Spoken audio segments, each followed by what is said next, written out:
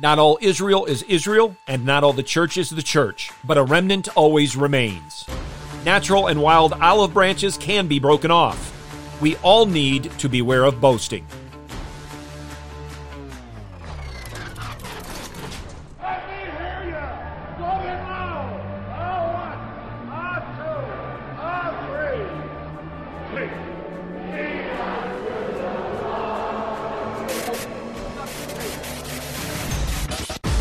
Welcome to In the Bullpen, Up and Ready, a ministry of developing contenders. The call has come.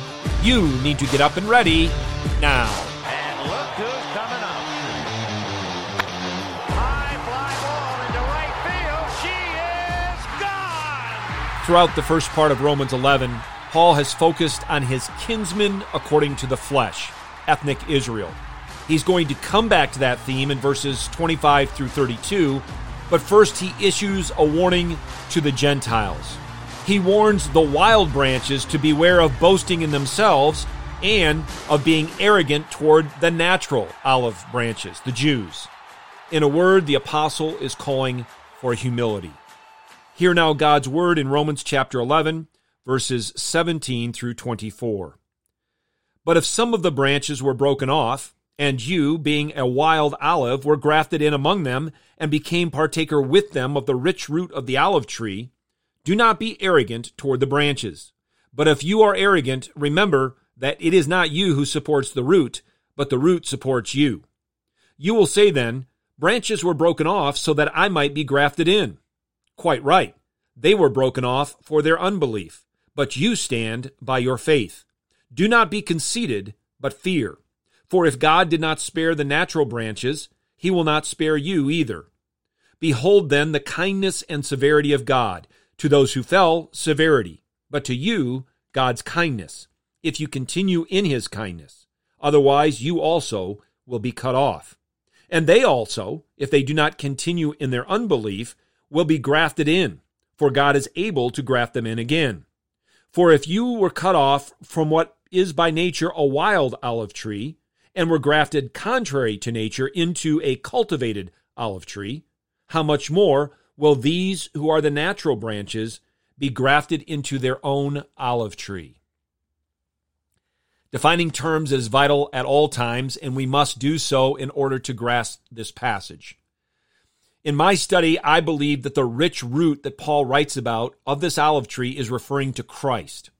Jesus is the root of the family of God throughout history. Jesus is the one in whom all God's promises and blessings find their yes and amen.